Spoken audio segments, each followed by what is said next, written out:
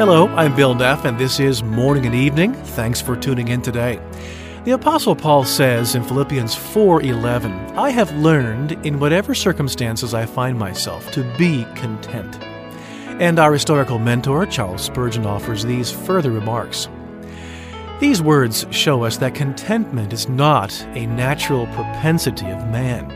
Like bad weeds in the garden, covetousness, discontent, and murmuring are plentiful in our lives. We don't have to plant them. They come up easily enough all by themselves.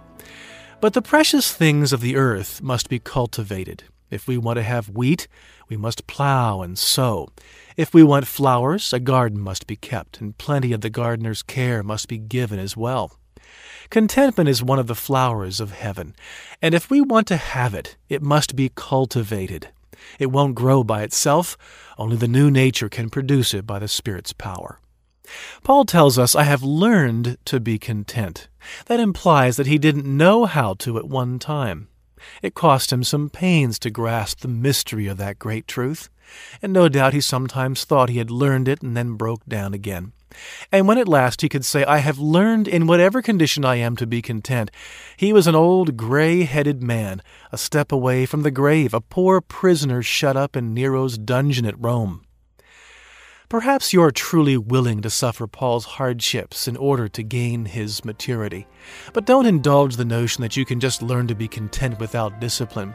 It's not a power that can be exercised naturally, but a science to be acquired gradually. We know this from experience.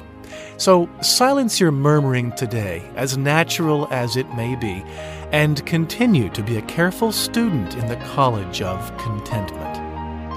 Well, that's a piece of wisdom that applies to each of us every day, doesn't it? An insight from Charles Spurgeon based on Paul's teaching in Philippians 4:11.